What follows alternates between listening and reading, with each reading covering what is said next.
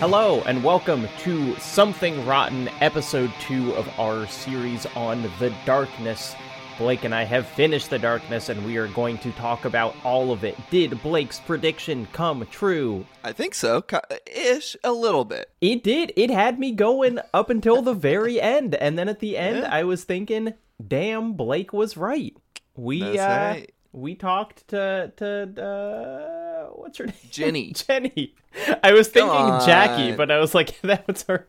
We got Jackie and Jenny as our main characters. You can't remember the names of this just all-star cast. Jenny, Jackie, Jimmy the Grape. Jimmy the Grape, The Mikey Butcher. Camino, Mickey Fabiano. I'm looking at the character list right now. I like the characters in this game just fine. The names are, feel like they were named by comic book dudes 30 years ago. It's a real Italian name generator. Just like if you're born in February and your favorite animal is a dog, your name is Bobby Caballero. Horrifically offensive to the A.J. Moser family. That's right. America's Italian family. Yeah, so what did you... So we played 2 chapters for the first part of this. We played the last 3. How long did it take you? Because we were talking last night, and I realized that you had not really started playing, and I was a little concerned. It wasn't too bad, honestly. I mean, like, I don't know if it's the same for you or not. Like, I wasn't doing any side stuff in the Not game. really, yeah. So I want to say couple hours, 3 at the most. Like, it went by a lot faster than I was expecting. The big issue, though, was not really the length of time. It was just that I never found the game fun at all, and the back half did not change that. As much as I do enjoy the game and find it interesting, actually playing it, I think, is quite a fucking slog. It got... There were just sections that were hard, and it was like, as soon as I died once going through somewhere, I was like, I don't want to be doing this anymore. You know, like, the first time I went through, I was generally kind of fine with it, but if I ever had to repeat anything, and you did have to repeat things, but I'm sure we'll get into all of that. So when we left off, Jackie, the main character, he had got the darkness. Didn't seem to really matter to him one way or another until the darkness caused Jenny to die. Then Jackie just blew his own head off. He went to hell. He met his great grandpa who told him, you know, you need to get control of the darkness. This is a curse that I got. And then we woke up back again in a New York subway, back to life, back from hell. And that's where this section starts.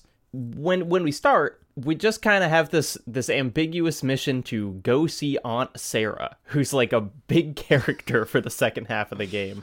Video games love to do this shit where it's like, hey, here's a new character. Also, they're the most important character, but you only see them for the last hour and a half of the game. Yeah, or just kind of, you know, and this is again, it's just like, hey, they're Italians. It's like, this character needs to have like a spunky Italian aunt or whatever to kind of tell Jackie, you used to be a good boy. Oh, you know what? You're still a good boy. But the really interesting thing is you go over to Aunt Sarah to essentially get permission to kill your uncle. Right? He's like, do I have your blessing to kill this guy? And she's like, yeah, he sucks. Go kill him. We've all been there. Uncle been talking at the side of his neck, so you gotta go to Auntie and be like, sorry, I'm going to murder your husband in cold blood. And she's like, it's fine. Don't worry about it. I don't think that's a uniquely Italian thing. No, yeah, we all do that. Yeah, America's a melting pot. That's right. But even though you've got permission to kill your uncle, the first part of this, and really all of Chapter 3, is about killing this other guy named Schroet. Schroet. Yeah. Schroet. He's a crooked cop. He's a crooked cop. And so, Something Rotten classic, you blast through a police station. Yes, sir. You go ahead and just kill an entire police force. And it really is. I mean, it's like... We've talked about this earlier, but I do enjoy just like, all right, this is the Something Rotten police headquarters level. You got it in Max Payne. You got it in Kane and Lynch. This is part of the game. You do a helicopter fight question mark that's really you run away from it. You have this kind of scripted in 4 years we would call it an Uncharted-esque set piece where you're just running away from a helicopter, but it's not particularly fun. It's not super exciting. It's janky as all get out too. There's a part where you can't progress until the helicopter shoots and blows through the wall. Right. But it's like if you're not standing, it feels like on the exact pixel you need to be on, they just will not blow that wall open. I stood there for, no joke, like 5 minutes just being like, what is happening here? Janky little game. I would say the first exciting thing that happens in this section, because I mean we could go through beat by beat, but I don't think it's that interesting.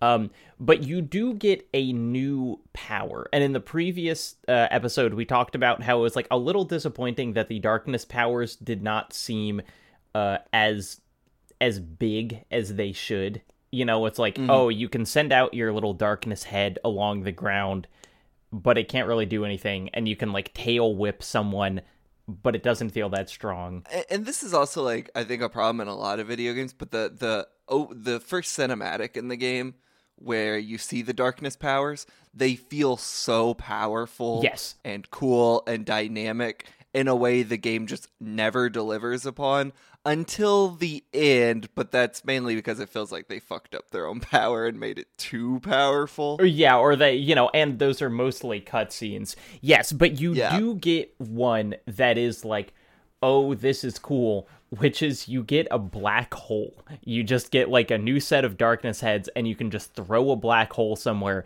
and it has that really beautiful 2007 video game physics where like all of the items in the room that have physics attached to them all just kind of like smash together and jitter around, and all the bodies are like dragged into this black hole. And it does feel like, you know, if you put a black hole at the end of a hallway and 4 guys are standing down there, they're all just going to be sucked right in. Sure. I mean, I don't know from personal experience, but it made sense to me in the game. Yeah, I think it's Neil deGrasse Tyson would look at this and give it a thumbs up. Neil deGrasse yes. I can cut that joke. No, keep it in. Double it. Blake, do you want to know what I think is wild? Jacob, I bet it's the fact that butterflies can taste with the bottom of their feet. Okay, well now this has completely derailed the ad because I do need to know about that. But no, what I think is wild is we've been doing this podcast long enough that people have probably listened to us talk for like multiple full days. Yeah, people are dumb. What do you want me to say?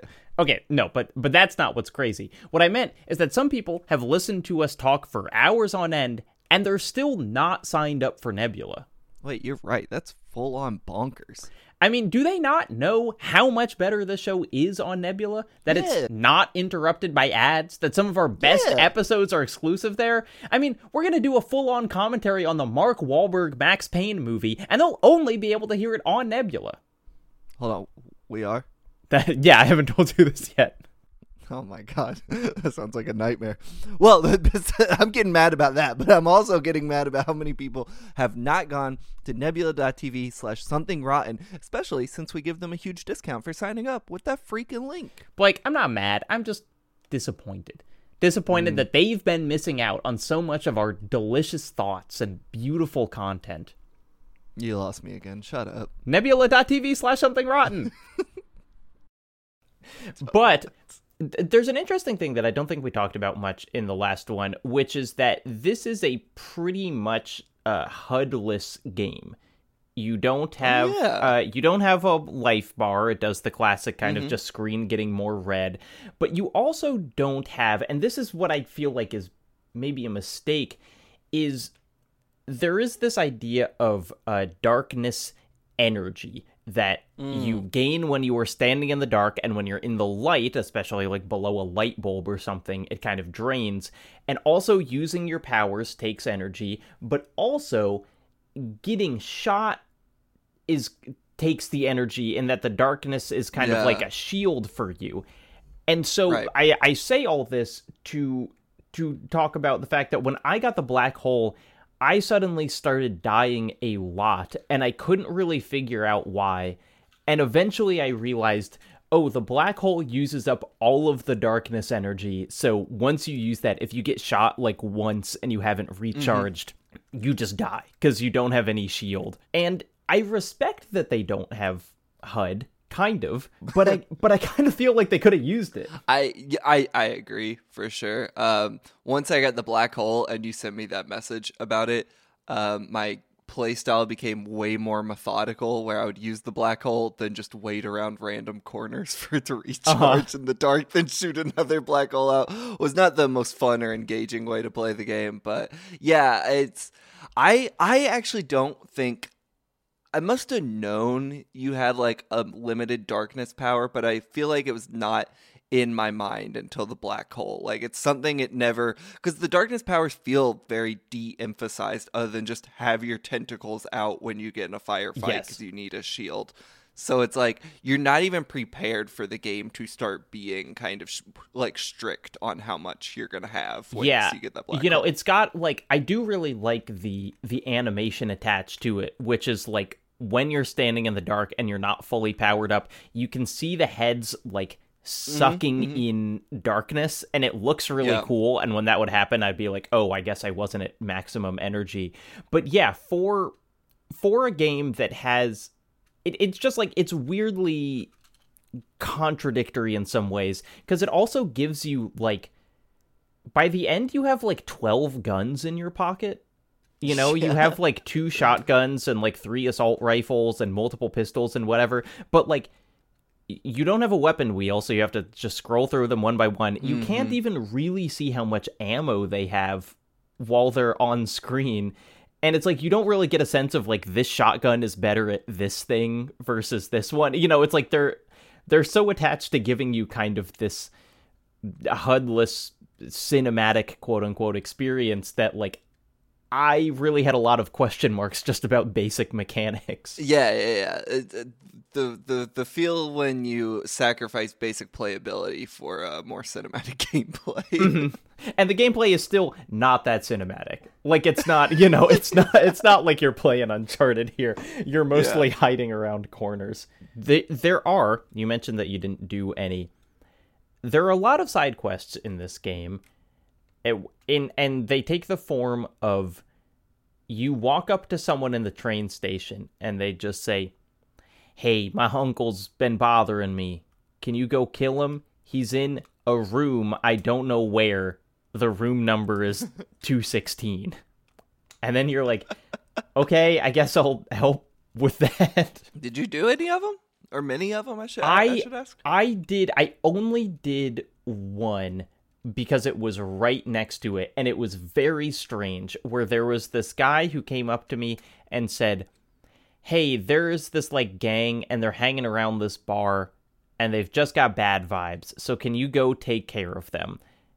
And the next story mission was right next to that bar, so I went up, and there were a bunch of like young people just standing there, not doing anything. They didn't attack me. I like tried to go talk to them, and they didn't do anything. And so I was like, well, clearly this is the group. And so I just put a black hole in the middle of that group.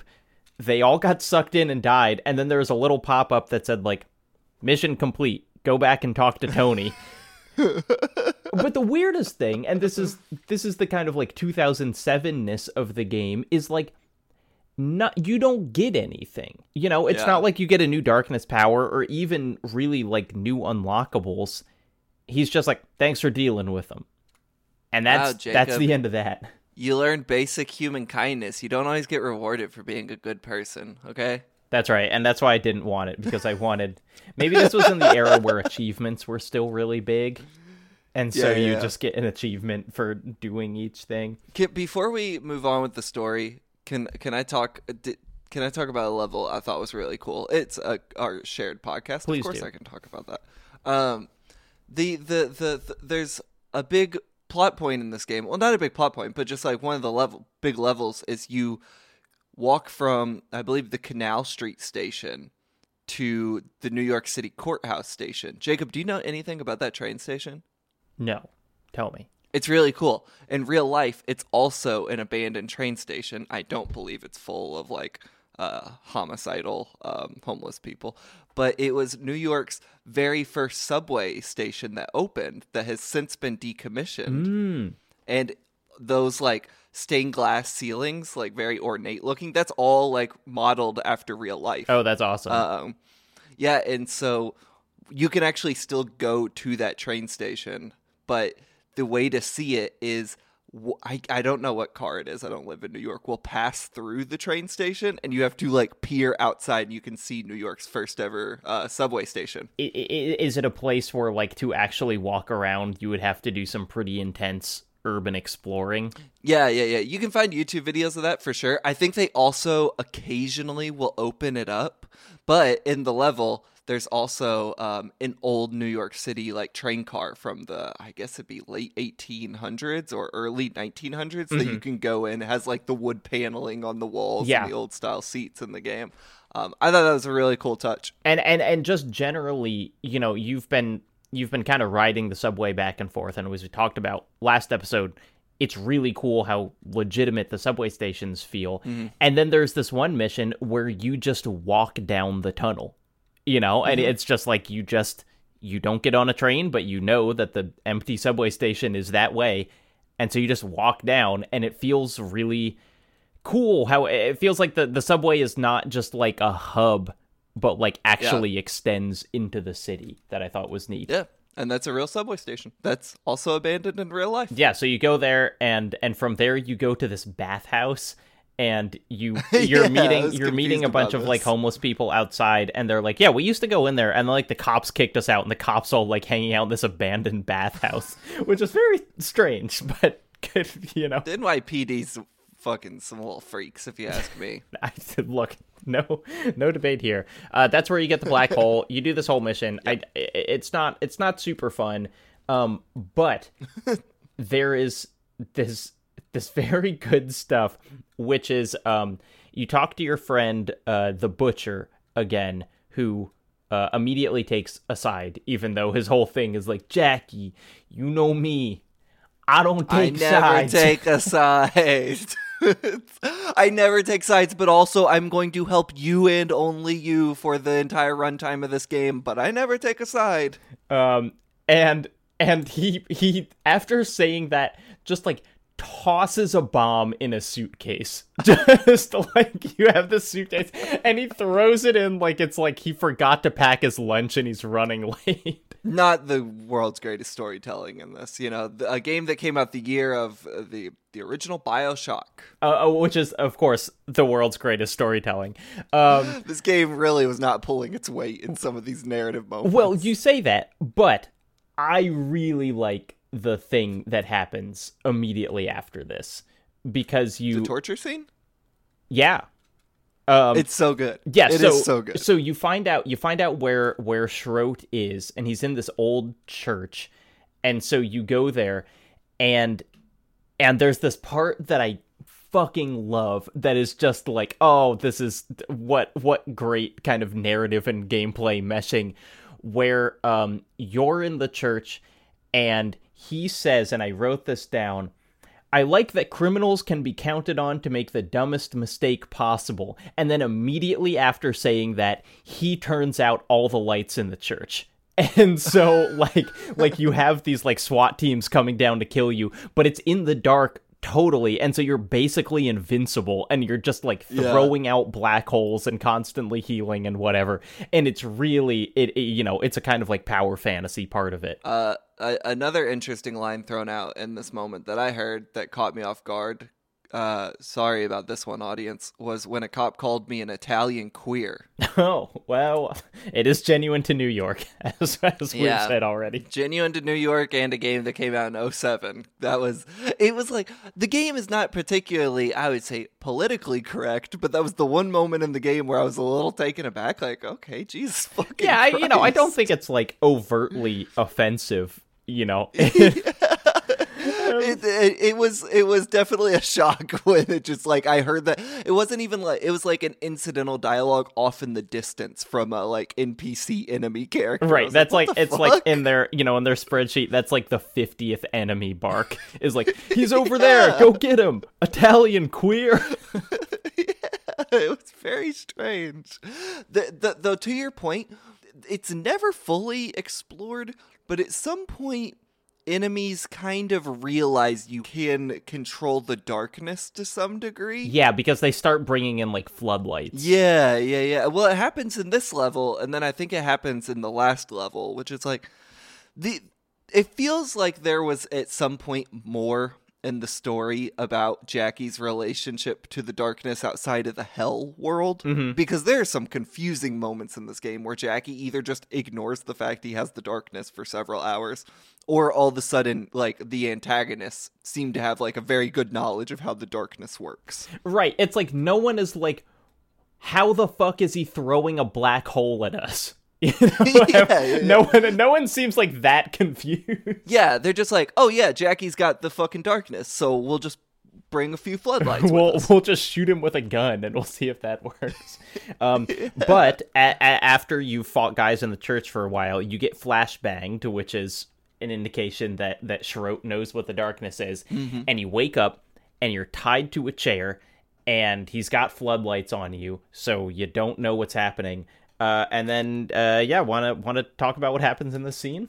He tortures you for a very brief moment, but one of the worst things I could imagine someone doing is he puts a drill into, I assume, Jackie's clenched teeth. Yep. And just drills through, and then God, all credit to the voice actor. He acts as if his mouth is full of blood. Yeah. From, like, this point onward, which was really great. I don't exactly remember what they're talking about. I think Shrot's just basically like, you're trying to kill my dude, so I'm gonna kill you.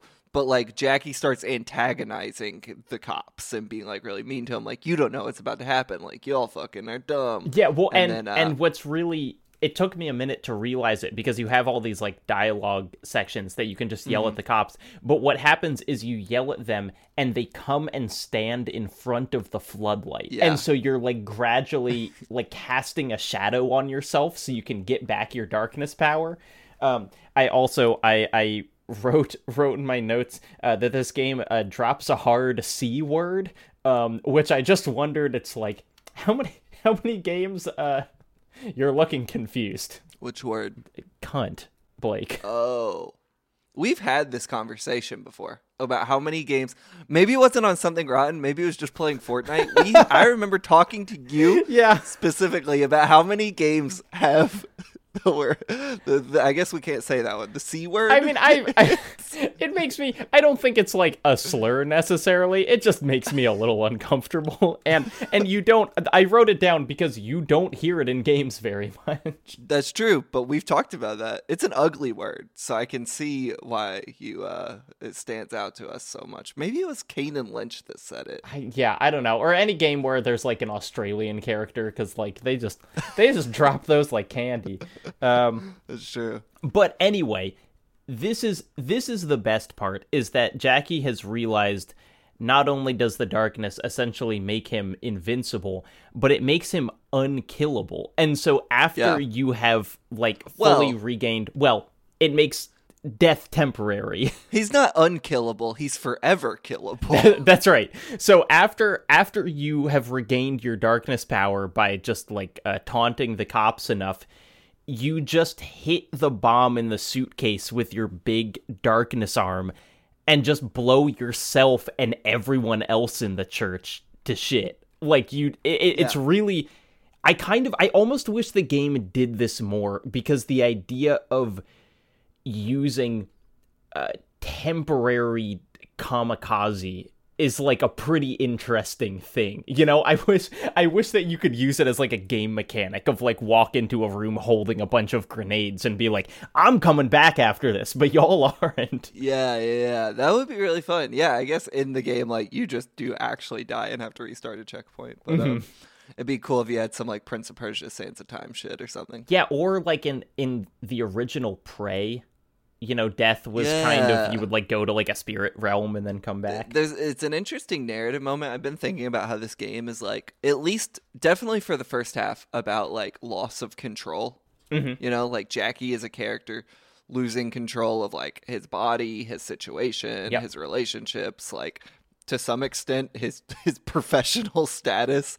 And I think this is the moment where he like starts to try to regain control of his life in a way he never truly gets. The end of this game robs him of control again, right? Which I think is kind of interesting, but this is a moment where it's fighting back against the idea that like Jackie is losing kind of his own autonomy over himself. Right, and if you think about like the first time that he killed himself in the game, it was like it seemed, you know, it's like everything was out of his control. Like the darkness made him unable to save Jenny, and so he, in just kind of like this absolute moment of grief and desperation, just like puts a gun in his mouth. And this, by contrast, is this very his plan is, I'm going to go in the church and blow myself up because I know how to like control this now, which is a cool like difference. It's a narrative. It's an interesting narrative concept that I would wish either this game or honestly anything would tackle, is the idea of being able to use your own death as a weapon. Mm-hmm. Like, has that come up in anything else? Like, I feel like that could be an interesting place to explore. I feel like it must. I mean, there are games where you can die kind of and come back, like the Deadpool video game or Never Dead, which I've been thinking about for some reason.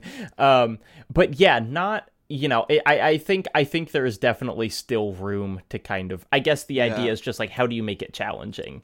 Like what's the loop if you can just kill yourself willy-nilly? Maybe no, you could just self-destruct. Yeah, you could take out your chip. Damage. Yeah. So anyway, you blow yourself up. Let's make that game. Fund us more on Nebula, and Jacob and me will make that game. That's right. It'll be published by Donkey. So then you're back in World War One. You're back in Hell World. And there is, I would say, a pretty decent mounted turret section. Oh, I think this is definitely better than the first time you go through Hell, which is fucking boring. But this is maybe the best part of the game in terms of gameplay. Like, I think a lot of the stuff in here is actually pretty fun. Yeah, so except for one part we can talk about that I almost watched the game after this part, but so you get there, you're back in that big gun that you were in the like artillery train cannon thing that we talked about, but it doesn't have... I'm sorry. Yes. There's a great comedy moment where you smash cut into Hell. The fucking corpse in the cockpit is still yelling at you. Right? Very fucking funny moment. Yeah, I mean, we didn't really get any confirmation of like what's Jackie doing in the other world while he's in one, because we talked about like coming back to the subway and being like, wait, was he just like in a fugue state, like killing people that he thought were zombies in World War One in the real world? But I don't think so. I think he just kind of disappears from one world and shows up in the next. But yeah, you've got this corpse in the train car still yelling at you. You don't have any ammo. You got to get some ammo for the big gun. But I didn't write down too much that happened in this until there is a part where you get in like an old World War One tank that someone else is driving, and you do... I don't think tanks are very agile in real life. You essentially feel like you go on like a theme park ride in a 4x4. Like you're just like bouncing up and down hills and like flying over cliffs. Dude, you're like drifting around corners, like doing hard 180s around this. It's fucking nuts. But you have like World War One fighter planes like flying at you, and you're able to shoot them down. I couldn't tell you why some turret sections are fun and some aren't. Like it really seems pretty abstract, but like this one was fun. It just it was a good time. Yeah. Did you notice or correct me if I'm wrong, did the planes actually do any damage to you? I don't know. I kind of don't think so.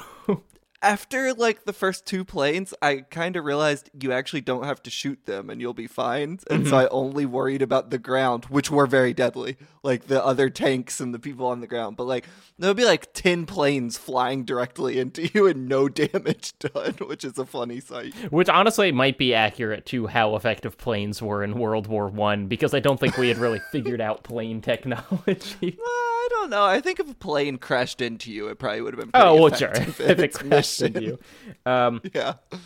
And then at the end of the section, there's a very silly boss, which is also maybe the game's one Only boss. boss. Well, there are two, because it's just that thing that's lifting you up while you're in the turret. Right. It's just like a big ogre. I'm still not sure what it is because it kind of positions it as the darkness, but I don't think it is the darkness. Yeah, it looks like that big troll that they fight in the Mines of Moria in Fellowship of the Ring. Like, it's just like a big guy, or like, El Gigante in It looks like the Silent Hill 3 monster with the big tube on its head with the eye, I think the mouth at the end. You know what I'm talking about? Oh, that's right. I forgot. It has a weird mouth. And then Yeah. you shoot it in its weird mouth. It's so goofy. It's not really clear where you're supposed to shoot it or what does damage to it. Yeah. Well, your great grandpa is driving the tank. Yes. And the tank crashes, and he's like, "Hey, Jackie, you don't look so good. I'm gonna help get you out." And he runs off, but then he's confronted by something.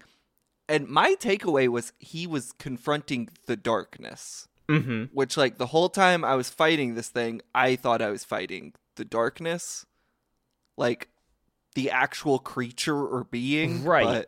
But then there's a different boss fight against the darkness almost immediately after. And so this just kind of felt like a hell creature to me, like just kind of a big monster. Well, either way, he kills the shit out of your grandpa. He really kills your grandpa. Although he also, I thought this was funny, he talks on the ground for like a long time if you stand there. It's like after the boss fight, it's like, "Jackie, I've got about 2 pages worth of dialogue to tell you."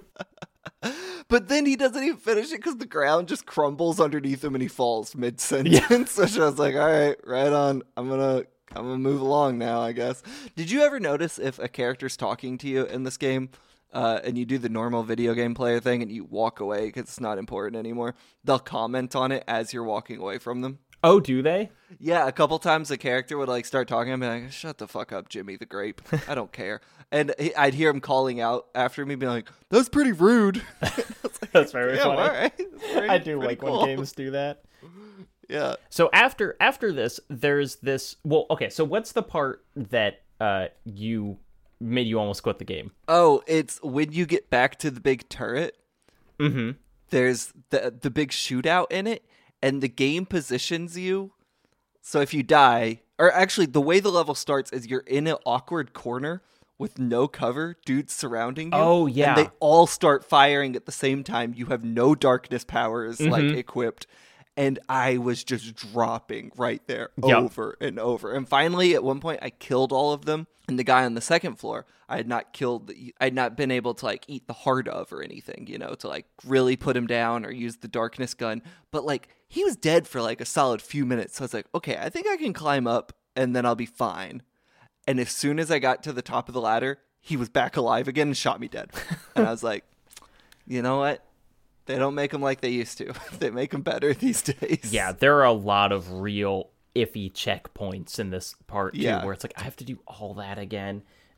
It's one of those games where it's like that's not even a hard part. It's just the game has like a shitty layout and checkpoint for a level. Yeah. You know what I'm saying? It's not like a particularly challenging section, and that's what makes it so much more annoying. Yeah, it's like there's no narrative reason that this is hard. Yeah, it's a throwaway moment in a video game that like now I am just stuck on and grinding against. You eventually get to this boss fight ? Because I don't quite know how it worked mechanically, where there's essentially like a dark Jackie. You know what I'm talking about? Yeah. And you have to, it's like you can shoot at him and he summons darklings, and then you can shoot the darklings, these little like gremlin assistants that you can also summon. And there's this like picture of Jackie behind him. And I thought it was Jenny. Or Jenny, sorry. Yeah. The names are just too similar, and Jackie is kind of a gender neutral name. But it's like, I was like, I'm not sure what the metaphor is here. I mean, clearly Jackie is like wrestling to control the darkness, but it's like, what does this quite have to do with Jenny? And I also don't totally understand. Oh, but the main mechanic of the boss fight is you're like unplugging those dudes from chairs, right? Yeah, and then killing yourself in the chairs. Yes. Yeah, so there are like a bunch of versions of you that are in these weird medieval torture chairs. Yeah, the boss's mechanic, though, to circle back to that, is really weird. I only know how to do it because I have played a lot of this with the IGN walkthrough open. You actually just unequip all your guns and walk to the boss, and that's the end of it.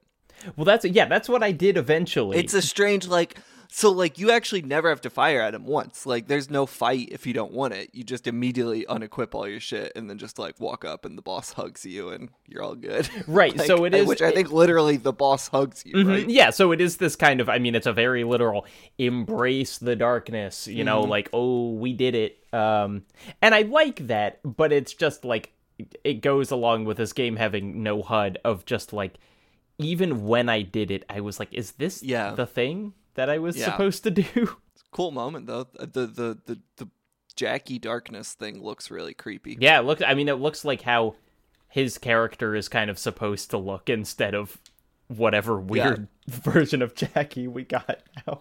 And then after that, you're out of hell. That's the last time we see hell in this game. You're back to the real world. Go to a big boat. Right. So you have a couple things to do here. They are attacking.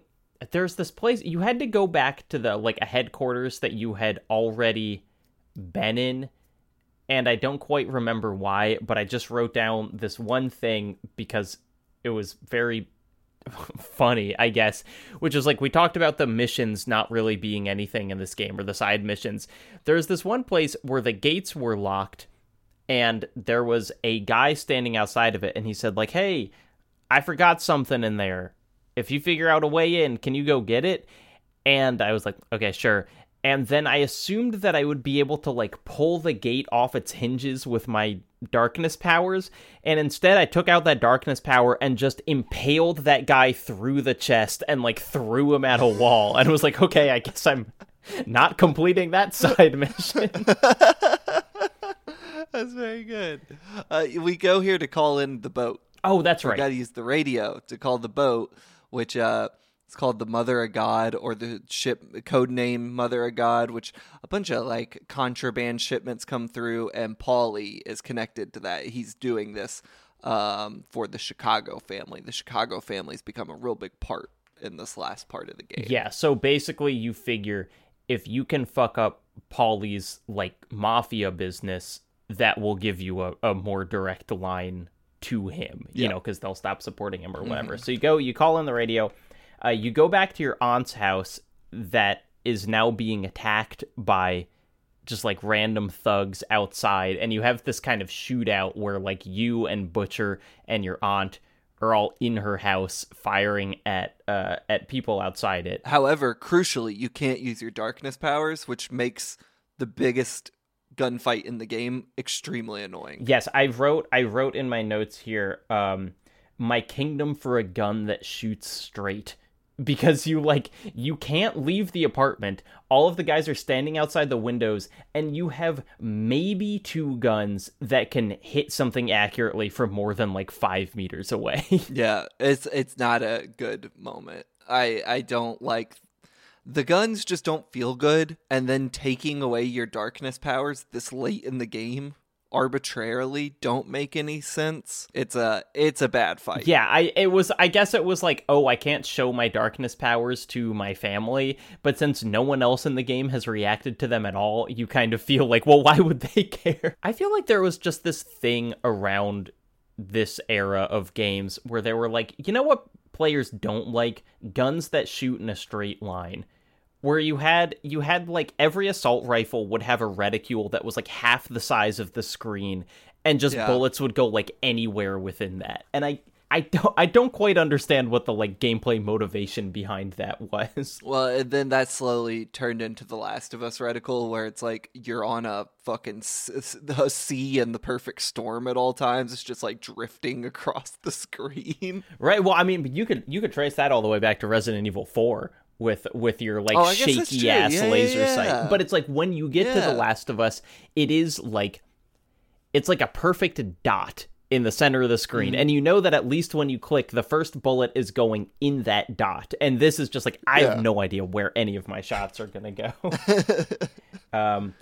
But the last scene of the game, I do, wait. or the last level. Did you, when you finish this firefight in Aunt Sarah's house, Jimmy the Grape or Tight Lips Tony, whichever one, he offers you to become the Don of the family, but you can say yes or no. What'd you choose? Oh, I said yes. I also said yes because I believe The Darkness 2, you just are the Don, so I was like, I'll make this narratively make sense with the sequel. That's true. I forgot about that because it doesn't factor into the rest of the game whatsoever. yeah, Jackie Estacado, maybe my new favorite character in games. His response is, yeah, sounds good. I got some other shit to do, though, so I'll talk to you later. I want to take a moment to touch on those monologues that he does. Like when the kind of loading screens of the game are Jackie in this kind of like just a single spotlight on him, and he's just talking. And a lot of times they are about the narrative, but especially when you're just like riding back and forth on the subway, they're just kind of ambient. And I started hearing the same one so many times of him just being like, can I tell you what I love about the New York subway?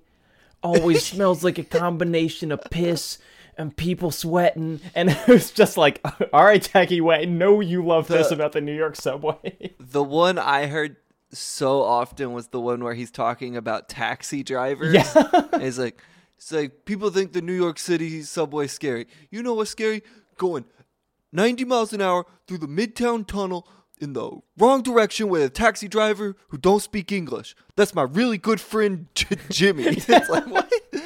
How do you talk? How's he your really good friend? You can't even talk to him. It's so funny. It's like, and genuinely, I say, like, I really like these. I think it's like such a fun personality touch of the game. And it's another thing where it's just like, this is really nothing about this game is lazy, and just the fact that they have so many of these and they're so like striking visually of just this like single spotlight, like they feel really theatrical and really, I guess, kind of comic booky, because in comic books you're always hearing the main characters like internal monologues and whatever. They're great. Like I'm making fun of it, but I thought they were really, really cool generally. God, I hope they're in the sequel. I don't remember. Well, we'll see. So after that, you're like, okay, the boat has come in, so I'm going to go and fuck up this boat with the Chicago mob in it or whatever. And then you just do this big old level in like a very complicated boat map. Any thoughts on this? I thought this level was fun, actually. I kind of enjoyed it. It's a more cramped level than a lot of the other ones. Like, every engagement is like pretty close quarters. It's pretty cool to just like run through there with a black holes and a big shotgun and just go to fucking work. It feels like like one of the really small Call of Duty maps. You know, like this is one where you would turn on like infinite lives and just you and your friend kill each other like 400 times. Yeah. I also genuinely love this. Like, the game will build up to like some big enemy. In this case, it's the boat captain, or at the end of the game, your uncle. And like, they're never actually treated as anything other than like flesh and bone, blood and skin. You can walk in here and it's like, here's the big showdown with the captain. It's like, just put a bullet through his eyes. He's a normal dude. Drop him in one hit. And it's the same at the end of the game, which we'll get to, but it's like, there is no boss fight at the end. It's just like, it's a fucking dude. Just shoot the guy. Yeah, it's why I think the boss fights in Hell in the previous level struck me as so funny, because it's like, this isn't a game generally where it's like, oh, shoot a turret at a giant troll. It's just like, your enemy is like an Italian guy, and then you kill him with a gun, the way that people die. As weak and as strong as every other enemy in the game. I think that's a cool touch. Much weaker than you, who have godlike powers. Yeah, I wish more games did that with their bosses, where it's just like, it's just a dude. Yeah. And so then you take a little skiff to this lighthouse, which is the place that your uncle is. Finally, you've reached the end. There's like a big mansion on the lighthouse island, which is, whatever. But this is another section where the level itself I don't think is that fun, but like the framing of it is fucking awesome. The level is really cool. It starts in the daytime, though, which makes the first, 1 minute of it really annoying. It starts in the daytime, but then it doesn't turn into night. There's an eclipse, and you can see, the moon. I didn't even notice that. Oh, it's so good. Oh, because there's a moment very shortly into this level where you realize it's gradually getting darker. Yes. I didn't even think to look up at the sun, but yeah, he talks about the eclipse so many times leading up to this. Fuck. Yeah, so you can it is so cool that you're walking up the stairs to this lighthouse and you can look up and you can see the moon passing in front of the sun, and that's why it's getting darker, and so you are getting stronger as it gets darker, and it is it's such, again, it's so comic booky in such a fucking cool way of just this is why Jackie's gonna be able to do it, because there's an eclipse right now, and once he's in the dark, nothing can stop him. It doesn't make the first minute of this level any less infuriating. No, it's very annoying, and you have to shoot guys on staircases, and it's annoying. But once you get up there, the game starts doing this thing that is, it's there are a couple other games I can think of that do this, but it's so cool, which is Jackie starts blacking out, essentially, where it's the game, you get into this big courtyard, you do some standard fighting, and then it's the game just starts fading in and out, and sometimes you are in control and sometimes you're not, and you see the darkness just doing nutso things, spearing guys from way across the room, or setting a black hole that tears off the entire wall of the mansion, or there's a part where you just fully impale a helicopter with your tail and just throw it down, and it just looks so awesome, and it is very much selling the idea that Jackie's losing control. It's the darkness is so strong now that the guy is not in there anymore. Yeah, it rules. I wish the gameplay even met half of this cutscene, because you never actually feel that strong in the game. There's one scene that I wrote down specifically because I just thought it was excellent. Is there's a part after you've destroyed most of the mansion, and there are 4 goons left, and your darklings have them in a corner and are just advancing on them slowly, and it's one of the only times in the game where you see the guys being what the fuck is going on, where it's these little imps are just walking towards them ready to tear them apart. It rules. That just reminded me of something I wanted to bring up. The whole back half of the game, the darklings stopped working for me. I was never able to use them for the entire back half of the game. Oh my gosh. I would walk up to the little portal and I just no longer had the prompt for them. And it's not because you were forgetting to press the LB to pull up the menu? No. Okay, that sucks. Though I will say, or maybe, but I don't know. I was summoning them, and I could never tell that they were doing anything. It seemed like they would just get killed immediately. So even being able to summon them, the light, the one that knocks the lights out though is super clutch. Yes, and I missed him. Yeah, and so then at the end, you walk up the stairs to this lighthouse. Your uncle's in there. He's yelling at you, saying he's going to kill you. You walk in and just shoot him because he's a guy. But then, so describe what happens here. He falls down, and it seems like he gives you the option to not kill him. I don't know because I immediately shot him because I wanted the game to end. Mm-hmm. But did you play around with that at all? No, and I was honestly I was a little disappointed because he falls down, and what I assumed is you were going to get some, like, crazy darkness kill on him, you know? And so I was like, I, like, pulled out my little, like, whip tail, and I was like, I'm gonna impale this guy and throw him off the lighthouse. And then instead I just kind of, like, smacked him with it, and he died. And I was like, oh, well, I guess that's it. Yeah. And then you see Jenny. Right. So you kill him, and the darkness is kind of like, that's right, you're mine. You know, like, you killed your uncle because you wanted to, but also I wanted to take control of you, and now I have. Which, circling back, like, Jackie regains authority of himself very briefly in this game, but, like, this game is very much about a man losing control. Mm-hmm. Like, he does the thing with Schroet where he knocks the bomb off, and you're like, Jackie's finally taking control of his life, and it's like, by the end of this game, you're like, no, the dude's gone. It's over for this guy.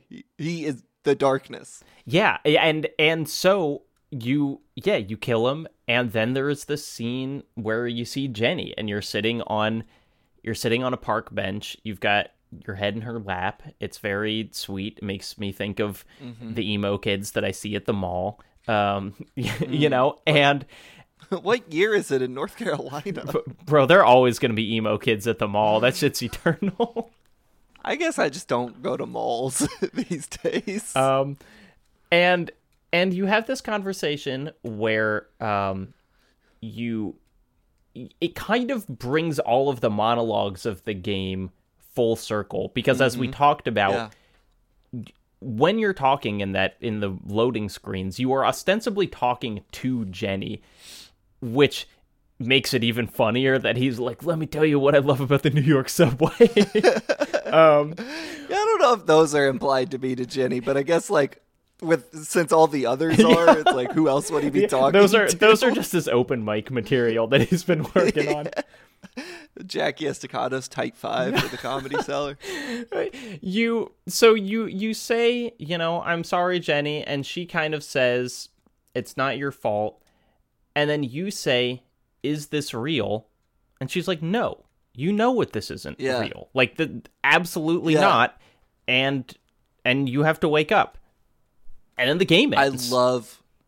I love that line. I think he says, is this a dream? And she just, like, no hesitation goes, yes. Yeah. I was like, that's awesome. That is awesome to be like, no, this is not some good moment for Jackie. Actually, this sucks as much as everything else. Like, I love that Jenny just lays it out like that. Yeah, I think it's, you know, and it's so, it works so well with kind of, like, you know what the darkness can't do is, like, get you back the one thing that you want.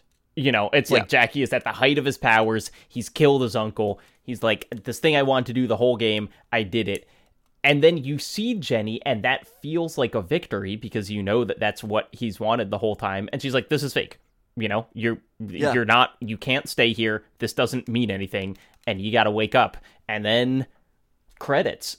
And it's a very cool ending. It's great. Yeah. And then you get a song by the band Tomahawks, led by Mike Patton from Faith No More and Mr. Bungle, and honestly, not a bad song. I wrote Radiohead-y, because at least at the beginning, and then it gets harder. Yeah. Well, Mike Patton is the voice of the darkness. The darkness. Yeah, so it's narratively kind of cool that he sings the last song as does the darkness in the narrative of the game. Here's the thing, Jacob. Bad game, but also good game. Bad game, but also good Playing game. It sucks, and it's annoying, but, like, the game itself is very cool. I think this would never happen because this, like, franchise has no real, like, nostalgia or whatever, but, like, you could remake this game and make it really, really good, I think. And we'll see with the darkness, too, you know, like, with their second chance at the gameplay, at least, where do they go? Yeah, but I don't think the Darkness 2, I think, is a different developer. Well, it's a very different game, but in terms of like, from what I remember, and I haven't played this game in a while, but it's like the the mechanics of the game feel more like what you want this game to feel like. Yeah. This is something, I've got some more to talk about, kind of bonus stuff, but I took a screenshot of this because in the credits, we talked about in the first part, you can watch all of To Kill a Mockingbird. There are other TVs that have other things on them. I took a screenshot of all of the footage that you can watch on a TV in the game because they list it all. Did you see this? Did you watch the credits? No. Okay, I'm just going to start listing them. To Kill a Mockingbird, The Man with the Golden Arm, The Street Fighter, Return of the Street Fighter, Sister Street Fighter, The Street Fighter's Last Revenge, His Girl Friday, Nosferatu, Flash Gordon. Oh, shit. 2 episodes of Flash Gordon. About 12 episodes of Popeye, and 2 episodes of The New Three Stooges. This doesn't include music videos and shit that were also in there. Right, but it's like, there is so much. Holy Jesus. It's like that's probably like 7 or 8 hours of footage that you could watch on TV, if not more. I feel like it'd be upwards of 12. You named a lot of movies. I don't know how. Also, these Street Fighters, they have Japanese names. It's like Kitsu Setsujin Ken.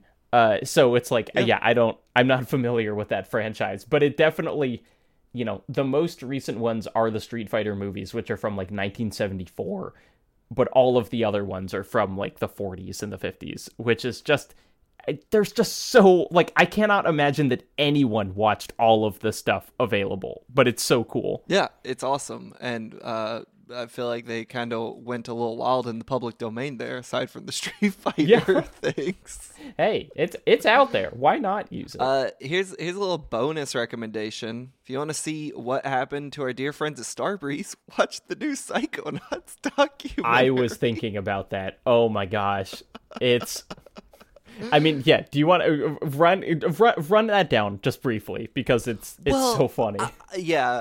I don't know the full extent of, like, at some point, I think Starbreeze got into publishing and became more of a publisher than a developer. And they had signed on as the original publisher of Psychonauts 2, was, before the Microsoft buyout of Double Fine. And someone at the top, I don't think it's ever specified exactly who in the documentary. You could probably look this up online. Was doing a little insider trading and maybe went to a little jail. And I think Starbreeze is still around, but I haven't heard from them in quite a bit these days. I mean, in the documentary, Tim is like, we don't know who this is, but also we don't know where this guy who visited the studio is right now. And then they like cut back to him visiting the studio, and it's like, that guy, and it's like, maybe he's in jail for insider trading. So when you're done playing The Darkness, if you want to know what happened to the studio, just watch a couple episodes of that. You'll get to learn all kinds of stuff about Starbreeze. But when you're done with The Darkness, here is some cool shit. All of those extras in the game. We talked last time about how there are so many. You can pick up little pieces of concept art unlockables, and then you call a phone number that's on them. Yeah. And it's like, hey, you reached Tony's Pizza. Thanks for calling. And then it's like concept art unlocked, and they have a little gag for every phone number. The things that you can unlock include full issues of the Darkness comic, like several full comic books, which are really cool, especially this one that's called The Darkness Zero that takes place in World War I, and like the art style in it is really neat. I'm not much of like a comic book head, but I just like saw those and was like, whoa, this is really cool. Yeah. It also includes, and I have never seen this, and I thought it was so neat, it has pages from the game's script. And so you can see like the stage directions or like the blocking described in the script, which is just like, what a cool thing to make available. But the coolest thing that I saw is they had this little documentary on the graffiti in the game. Did you notice while you were playing the like just graffiti around the subway station? Yeah, absolutely. It looks really cool. It's very much not the like video game kind of graffiti where someone writes like this place sucks on a wall or whatever. Splat. Yeah. It looks very legitimate. And the reason that it looks legitimate is because they hired like Sweden's top graffiti people, and they did this. It's like they're all anonymized in this documentary because they're like still active, and it would be bad for you people to like know who they are. But they had this enormous wall, and they painted it completely gray, and they let these graffiti artists just go buck wild and draw whatever they want, and then they like photo scanned all of that, and then they painted the whole wall gray again, and then they did it again. And so there are like hundreds of pieces of unique graffiti in the game that are all like drawn by real graffiti artists that they then like slapped on the wall of the subway station. That's fucking wild. It's Holy so shit. cool. It really, it's like, it's one of the most interesting like behind the scenes bits of a game I've seen. Yeah, I didn't check out any of that stuff. I'll need to go back and watch it, or at least look some of it up on YouTube or something. I was bummed. The comic reader is pretty unwieldy, and I was bummed because I did want to read some of the Darkness comic, but I did just like flip through it, and it certainly, you know, like the main character looks like Jackie, so they, you know, they took that pretty directly from it. Nice. You excited to play Darkness 2? I'm really excited to play the Darkness 2. Here's my thoughts, or my predictions for the Darkness 2. Gameplay will be a lot better. The story will be a lot dumber. That's what I think. I mean, that's generally my memory of it, yes. Yeah. Do you know, you told me you watched a review of it, so you know, like, the art style thing? Yeah, it looks like more cel-shaded, right? It looks cel-shaded, which is just a really kind of interesting decision going from this game, which is, like, for the time, about as realistic as you could get to that. We'll talk about that more next week, but... Before we close out, I have a question. In the teaser for this season, you sent it to me the other day. It was very great. I enjoyed watching it, but you used the word quad wielding. That's right. Can you explain that to me real quick? What is that? Well, look, we'll talk about it more next week, but in the Darkness, you technically have 2 arms and 2 demon arms, but you can really only use one of those at the same time. In the Darkness, too, you have 2 arms and 2 demon arms, and you're not just using one of those at the same time. That's what I'll say. Okay. Quad wielding. I got this game installed on my desktop right now. As long as that coffee I spilled on my keyboard didn't break my keyboard, I might just have to jump into that when I get off this call. So that's a wrap on the Darkness. This has been, for me, a game that I have been thinking about for so much longer than it would actually have ever taken to play it, and it was just relatively inaccessible. I had to bust out the emulator for this one, but like, it just occupies such a strange and interesting place in history to have, you know, as you pulled from those reviews, one of the most emotionally charged and intense sequences that I have ever seen in it, that basically everyone agreed upon when it came out. And like, when is the last time someone has mentioned this game? It's just kind of vanished. It's true. The only person that ever mentions it to me is Diego Arguello, who's obsessed with this game. I don't think he's actually played. It is a weird artifact in that way, where like, it felt like people, I mean, in retrospect, people were writing about it so hyperbolically. But granted, I feel like if I played in 07, like, I would have seen why it landed that hard with people. But like, there seems to be no lasting legacy beyond some weirdo, edgy games back in the day. Yeah.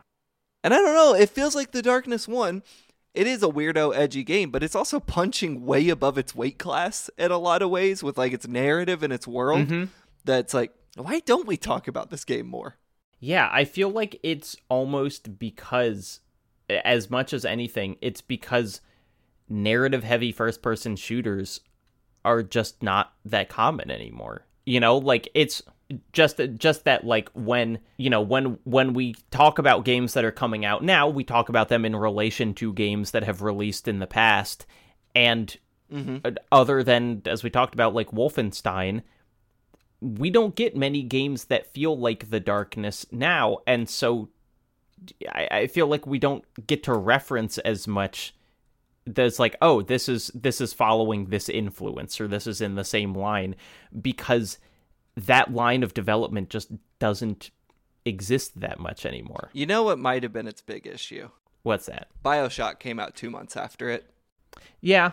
Narrative, first-person game. I mean, 2007 is one of those, like, best year ever in video games. Yeah. And so it's like, you have the BioShock and Call of Duty 4 and the Orange Box and Super Mario Galaxy and Assassin's Creed. And it's like, yeah, you also have The Darkness.